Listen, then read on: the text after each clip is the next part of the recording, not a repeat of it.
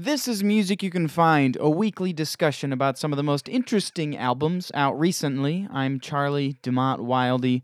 It's the week of January 13th, 2020. Today I'm going to be talking about my 10 favorite albums of the 2010s. These are the albums that impacted me the most, the albums I kept coming back to, and the ones that I'll think about the most as we move into the next decade. As with my other lists this year, this will be in no order, but I am going to be picking an album of the decade. I'm going to kick things off talking about a group I'll often say is my favorite band in the world, Brockhampton. These guys exploded onto hip-hop's underground in 2017, first releasing a series of singles along with lo-fi, very creative, self-produced music videos, before dropping 3 incredible albums, Saturation 1, 2, and 3. They quickly built a huge and devoted fan base, and while navigating the tumultuous waters that often come when young musicians gain success as rapidly as they did, Brockhampton kept working on good music, culminating in this year's Ginger, which is a raw, emotional, and incredibly artful piece of music. For my pick, though, I'm going to go with Saturation 2. The Saturation Trilogy is an almost unmatched accomplishment in music history. This was just a group of guys who got together online and started to work together as a group. They were living in a house together when they worked on this music. They've got rappers, singers, beatmakers, producers, videographers, graphic designers, all as part of the band. They never used the term collective, opting defiantly to identify as a hip-hop boy band. They combine catchy, poppy hooks, hard-hitting and gritty beats with all-out experimental weirdness in a perfectly honed combination that, man, it just hits the sweet spot for me. Their chemistry is magical. Their creativity is off the charts, as is their work ethic. They've got this immaculately conceived sense of aesthetic that feels both meticulously planned and ramshackle, scrappy, and improvised. They're constantly sifting through new ideas. Members step effortlessly in and out of focus of the songs, and it's all essentially hinged around the central hub of Kevin Abstract. As often as they are silly or braggadocious or aggressive, the band explores honest and personal themes, with intimate lyrics speaking to their experiences as young people in today's world. This generation has seen a number of musicians pushing hip-hop to include new voices and points of view, and I think Kevin Abstract is a great example of that, with music that speaks to his experience as a gay rapper. Saturation 2, I think, is just the purest vision of this band. It builds on what Saturation 1 established. It had the same scrappy DIY energy to it, and I think it's just my favorite collection of their songs. Man, in 2017, I couldn't get enough of these guys. And the way and the idea that they recorded, produced, and released 3 albums of this amazing quality in just a period of about 6 months is unbelievable. I was raving about them at every party I went to. I apologize to anybody in earshot who ended up on the wrong end of that stick. Following along with their development has just been such a thrilling journey. The experience of anticipating those albums and devouring them as they came out was one of the most exciting things to happen in music this decade. I love these guys so much, and there's no way I'm not going to include them on a best of the decade list. Brockhampton and my pick, Saturation 2. Now, it's a common refrain in the music world that punk is dead. That's a thing you hear, and sometimes, in some places, maybe it is. There's obviously great punk music coming out, but a lot of it is music that sounds like punk or looks like punk, but lacks the important subversive quality of punk because it just isn't new or radical anymore. I still like a lot of that stuff because it sounds like the punk I like, and I'll have fun listening to it. My next pick, though, is a group that sounds like punk and looks like punk, and it is punk, right down to the bones, past the aesthetic and right into the core. The band is Gloss, and I'm going to say, maybe this is cheating, I'm going to say their whole discography, which includes the 2015 demo and the 2016 EP Trans Day of Revenge. Gloss which stands for Girls Living Outside Society's Shit, is a trans feminist punk band, and this is without a doubt one of the most essential punk records maybe of all time. It speaks to exactly what punk is supposed to be and what it can do. This album is angry, but more than that, it is energized. It knows that the world is wrong, but it's convinced that there's something that can be done about it. There are themes pretty common to punk, like police brutality, something that unfortunately has been a relevant topic for the entire history of punk as a genre, and something that unfortunately will come up a number of times as we move forward in my list. But what really makes Gloss matter is their frank discussion of gender as a band comprised mostly of trans women. Their anger isn't just directed at square society, but also at the punk scene, which is foundationally supposed to be built on acceptance and providing a space for the outcast and the marginalized, but that too often ends up being exclusionary and predominantly made up of white, cis, hetero men. And here's the thing, that would be an important message to speak out in the punk community, but it's not going to be an essential record without the music, and Gloss have it, they deliver. Their music is tight, the edges are so hard, the performances are perfect. This is hardcore punk at its best. It rips. And for what it's worth, they have a song called Lined Lips and Spiked Bats, and that's just got to be the best song title of the century. Gloss are not interested in meeting you halfway. They are not interested in being appealing or compromising. But if this is on a frequency you enjoy, it is some of the best punk music ever recorded. Unfortunately, the band split up. Despite being met with success during their initial run, they did what was best for the individual members of the band from an emotional and mental standpoint, and I respect the decision, even though I just wish that there was more to look forward to. I know that this is a band that meant a lot to the people who this music was for. I know they were successful in creating a space where trans and non-binary people can feel comfortable, and they created music to help individuals cope with living in a world that still isn't very accepting of the transgender community.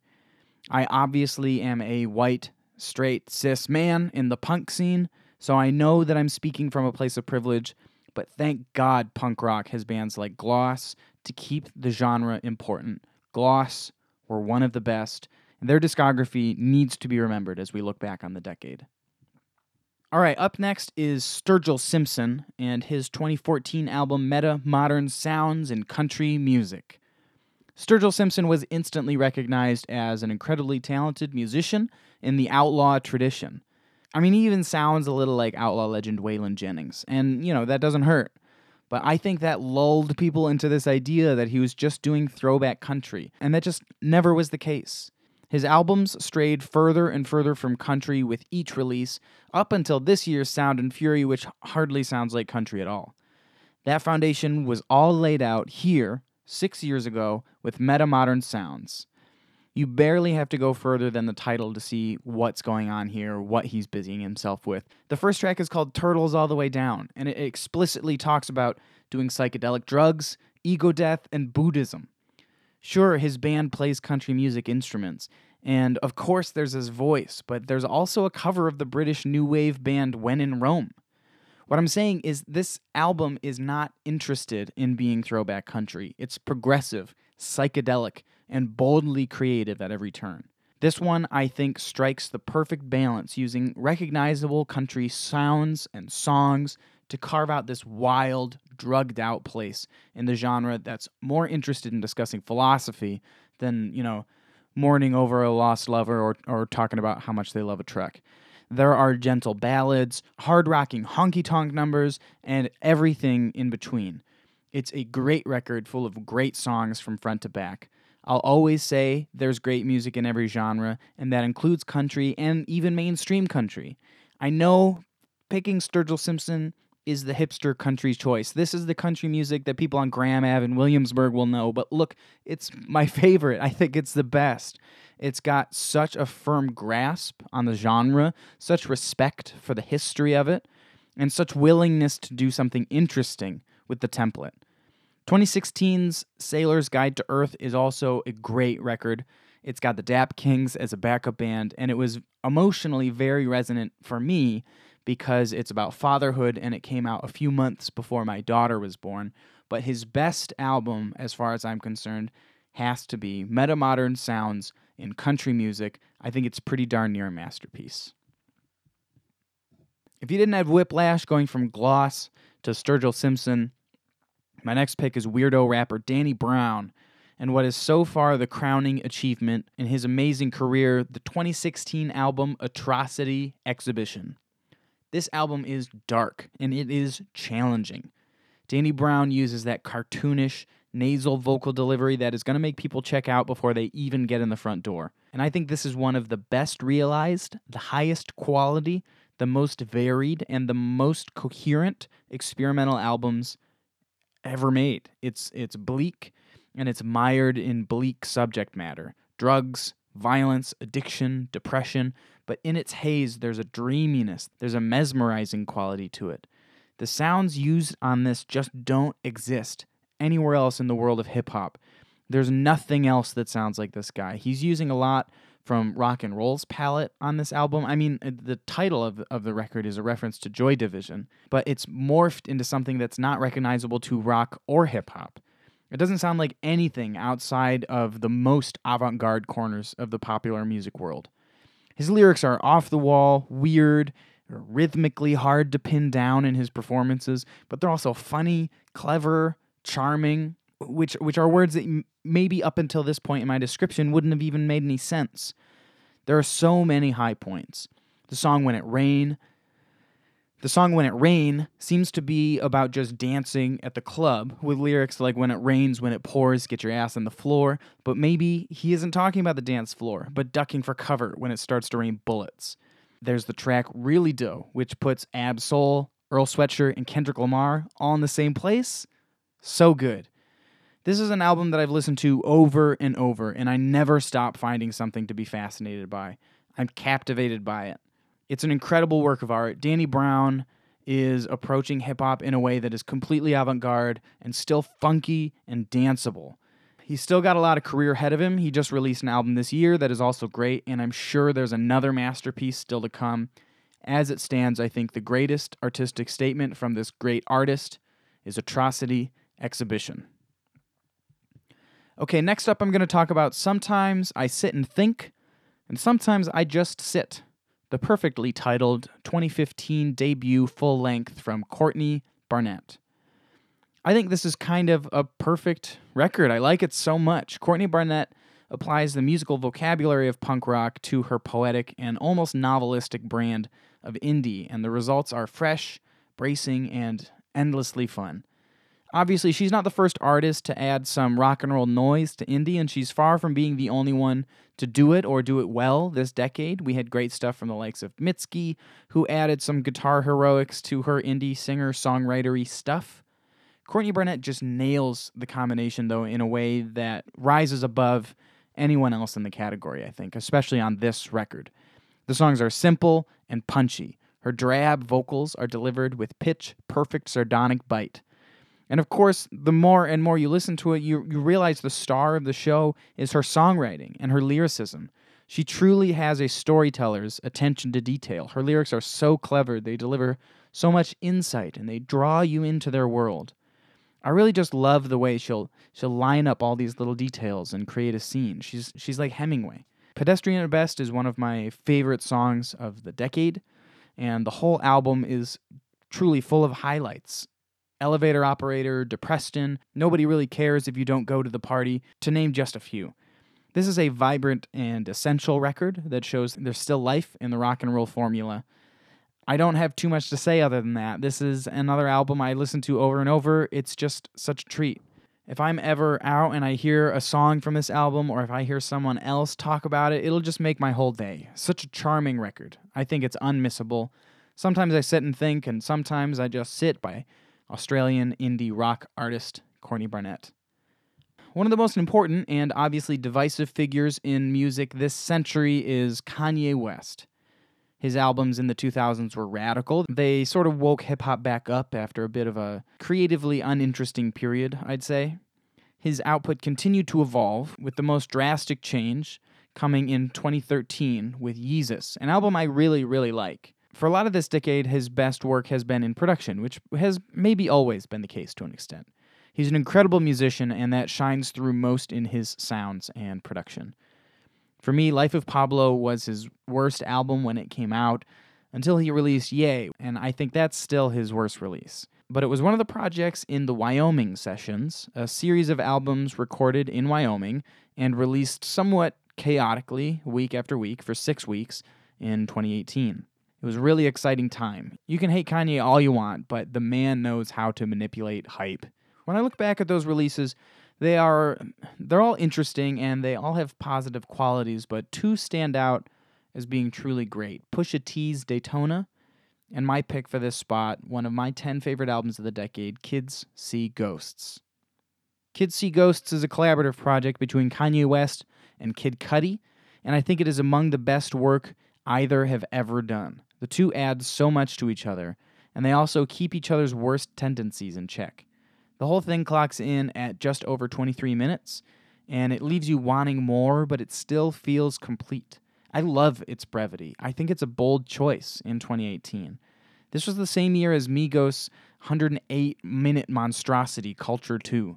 On Kids See Ghosts, Kid Cudi and Kanye West both meditate, open up, and explore their mental health in a way that is introspective and also really triumphant. The samples are just bonkers in the way only Kanye can do. The beats are creative and compelling, the songs are interestingly structured and unpredictable, and guests are strategically and well used. I think, unfortunately, Yasin Bey's verse is a little clunky, but to be honest, it still kind of works for me in the context of the track. Similar to things I've already talked about, this album uses psychedelic music in its vocabulary more than the types of sounds we'd associate with being traditionally hip-hop. I don't think I'd really call this a hip-hop record at all. Kanye, for one, supposedly submitted the track Free for Grammy consideration as a rock song. And, listen to that song and you can't disagree. It's a psychedelic rock song, even though the vocalists are Kid Cudi, Kanye West, and Ty Dolla $ign. This is Kanye at maybe the peak of his creativity, at the peak of his mastery in the studio as an engineer and a songwriter, and this is the most cohesive album of his this decade. I think it's just the best thing he did. The music reminds us that Kanye is a genius without match, and the lyrical content reminds us there's a human being inside there, behind all the antics. And all of that downplays Kid Cudi's contributions, who delivers what might be the best performance of his career if you take this piece as a whole. This is as much his album as anyone else. Cudi has spent so much time making these sprawling and bloated albums, some of which I still really liked, and he'd been playing around with alternative rock sounds, but the formula just works here in a way that he never really nailed individually. It's so concise, so efficient, it's so great. It needs to be heard. I think if you're skipping it because Kanye is so difficult to grapple with as far as he handles himself publicly and the problematic things he's done this decade and the red hats he's worn, I get it. It's been rough. But if you skip this album, you are missing out. This is Kids See Ghosts by Kids See Ghosts, 2018, one of the Wyoming albums. My next pick is the album of the year from 2018, Dirty Computer by Janelle Monáe. Janelle Monáe is an incredible artist with a distinct vision that combines sci-fi futurism. It combines sci-fi futurism with vintage genre sensibilities, using sounds from traditions of soul, funk, and R&B. She kicked off the decade with ArchAndroid 2010, a masterpiece in its own right, which is an operatic concept album with a sprawling narrative.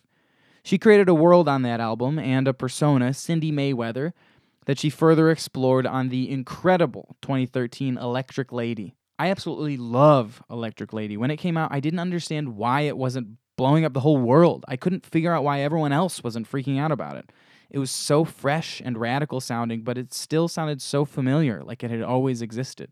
It sounded like music I had grown up listening to, but it still was like nothing else, sounded brand new. Then came Dirty Computer. It's every bit as high concept, futuristic science fiction that the rest of her catalog is, but this one is much more personal. Obviously, Janelle Monáe was in all those other records. They were personal records, but they were hidden inside these conceptual narratives. Dirty Computer is a lot more upfront about it. It's her most intimate album by far. This is an album that explores themes about race, notions of freedom or oppression, and most overtly, sexuality.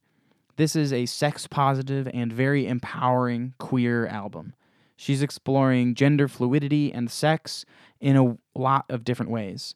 And the music is, I think, the best in her stunning career. It's so funky, so creative, so perfectly produced and composed. This album owes a lot to Prince, who worked on some of the tracks before he passed. She really is the heir apparent to Prince or to David Bowie in the way that she is synthesizing ideas from tons of different genres and scenes into something radical sounding, and in the way she's creating this futuristic space that's carved out and designed specifically for people on the fringes of society. This album is just great track after great track. There are so many memorable moments, so many powerful messages. I love what this record has to say, and I'll remember it fondly for the experience of listening to it. It's also accompanied by the Emotion Picture, a sci-fi film that frames a bunch of music videos for the songs, and it's also a treat. If you like this music and you haven't seen it, I urge you to check that out, see if you can find that. It should still be on YouTube. Janelle Monáe is an incredible musician with so much vision and control over her art. This is an album like no other, and it's definitely a decade-defining release. This next one is definitely a desert island pick. It's an absolute favorite record of mine, Run the Jewels 2 from Run the Jewels. This album, it's just too good. To put it simply, I think this is the best of the best things about great hip-hop. The beats are creative and hit hard. The rapping is aggressive, rhythmically gymnastic, and endlessly clever. It's swaggering, it's angry, and it's funny. Every song just grabs hold of you and forces you into its frequency. This album came out in October of 2014, 1 year after the Black Lives Matter movement began. 2014 saw an increased awareness of a string of murders by police of black Americans. In 2015, there were riots in Baltimore due to the injustice around the killing of Freddie Gray. To put it lightly, there was a pervasive atmosphere of unrest in a lot of the country. I remember spending a lot of time back then just feeling angry and helpless. This album, more than anything else, gave me an outlet, and and more than that, an energy to try and change things. It gave me a soundtrack and a template. There are songs about racial injustice in different forms, the economic disparity that's often tied to race, and also, of course, police brutality. Killer Mike isn't just one of the most skilled rappers of his generation, he's one of the most philosophical thinkers. He's engaged directly in his community. LP isn't just a great rapper, he's one of the most aggressive producers in rap history. These songs are the hip-hop equivalent to getting punched in the face. I was talking to a buddy of mine, and he described their music by saying it makes you feel like you can run through a wall. That's the best way to describe it. There's just so much force to these tracks that no one else can match. The songs are part dance club beats, thrash metal noise, and experimental rhythms, but it's all crushed and compressed into the shape of a bullet. And together, these two guys love each other. They're buddies in this way that is really kind of adorable and endearing, and their chemistry shines through on the recording and in live performances. And like I said, it's funny. It's always funny. Even on the angriest tracks, there are jokes. And there's this off-kilter love song that starts off sort of sounding like a pastiche of rap's objectification of women, but then Gangsta Boo comes on the track, and she reverses it, and man, it's perfect. Killer Mike has been around for a while. He used to feature on Outkast tracks, and he wasn't a young guy back then necessarily. He's been so good for so long, and finally, with this project, and at this point in time, everything is lined up for him to get the success he's owed, the credit he deserves, the fans he deserves. I love Run the Jewels, and their greatest, most efficient, most exciting, and most relevant album is Run the Jewels 2. I'll never forget it. The last album I'm going to talk about before we go into the album of the decade is an album I don't have a broad cultural conversation to have about its significance. It's just an album I love more than almost anything. It's the 2013 album Secret Songs, Reflections from the Ear Mirror by Nobunny. Look, I don't know what to say. This is my favorite garage punk album. Maybe ever. Is it? Could be. The songs are perfect. It kicks off with Bye Bye Roxy, and that's one of the best garage rock songs ever recorded. It's one of the best album openers ever, and just every single song, they're all so good. Punk can be about a lot of things. It can be about rebellion. It can be about finding or creating a space for people to belong who may not have that space otherwise. It can be about what's wrong with the structure around us. But it can also just be about having fun and smashing the furniture. That's what this album is. It's about putting on boots and stomping through the floor.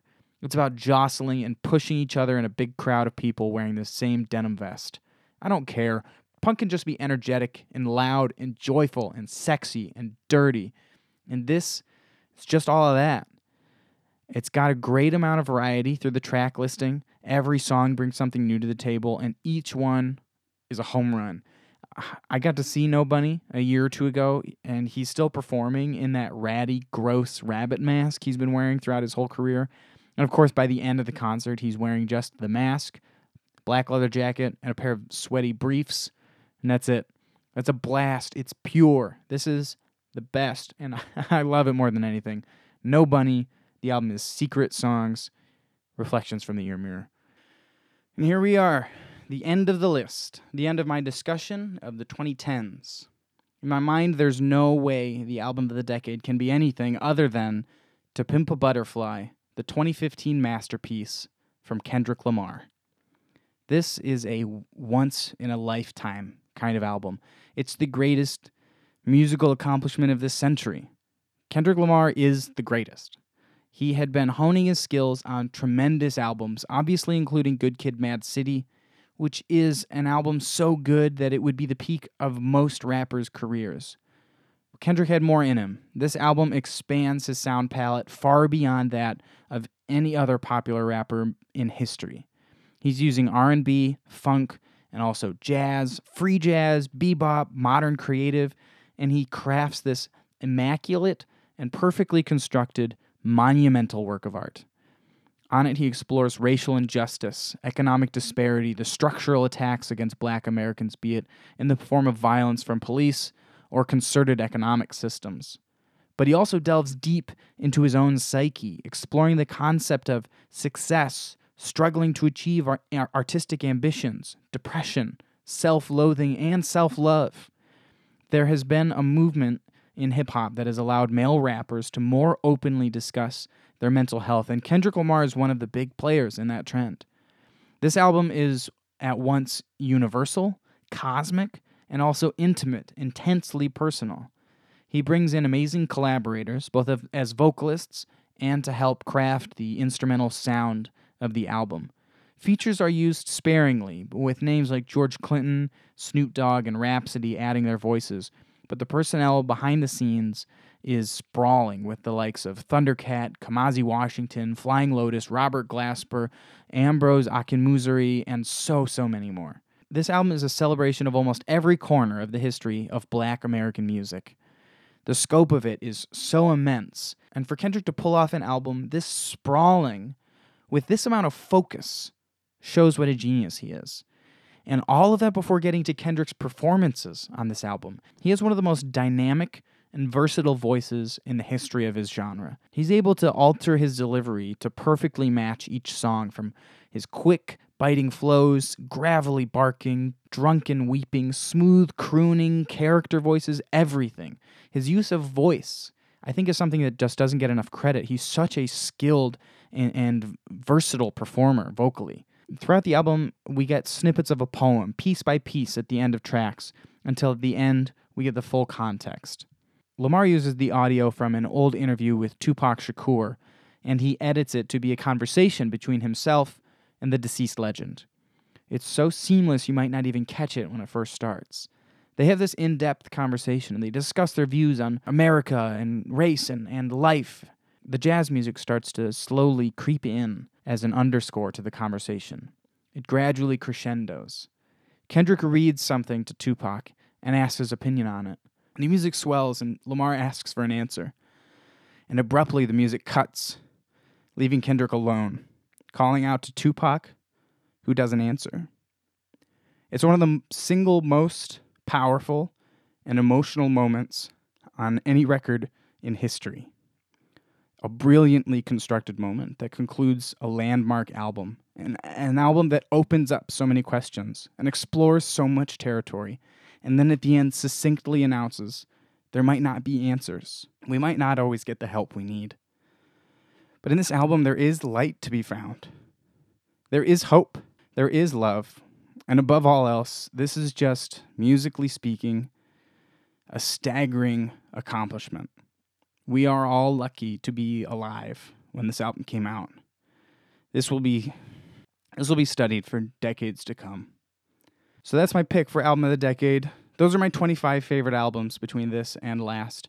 I think it has been a really remarkable decade for music. I think we've seen some truly great music, and I think we've even seen great music rise in the mainstream. I think we've been able to see pop music really start to experiment and expand and blend genres. I think that with the advent of streaming, there obviously are negatives that come along with it, but one of the positives is that really interesting artists can find their audience, and a lot of times that can mean that an interesting artist can produce something good and it can become a massive success.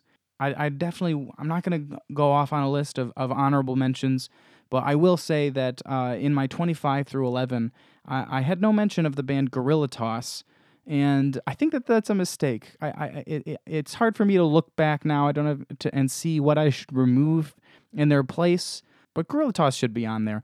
I'll talk about them more another time, but that's my thoughts on the decade. For a quick review, my top 10 of the 2010s. That was Saturation 2 by Brockhampton, the full discography, the demo, and the EP Trans Day of Revenge by Gloss, Girls Living Outside Society's Shit, Metamodern Sounds in Country Music by Sturgill Simpson, Atrocity Exhibition by Danny Brown, Sometimes I Sit and Think, Sometimes I Just Sit by Courtney Barnett, Kids See Ghosts, Dirty Computer by Janelle Monáe, Run the Jewels 2, Secret Songs Reflections from the Ear Mirror by No Bunny, and my pick for the unquestionable album of the decade, the greatest musical accomplishment of my lifetime so far, I think, To Pimp a Butterfly by Kendrick Lamar. Thank you very much for listening. That is going to do it for this week. This has been Music You Can Find. We are going to get back on our normal rotation. Next week, there's a holiday on Monday, so I probably won't have an episode out on Monday, but look for an episode Tuesday of next week talking about some new releases of 2020. We are going to dive right into it. Tune in next time.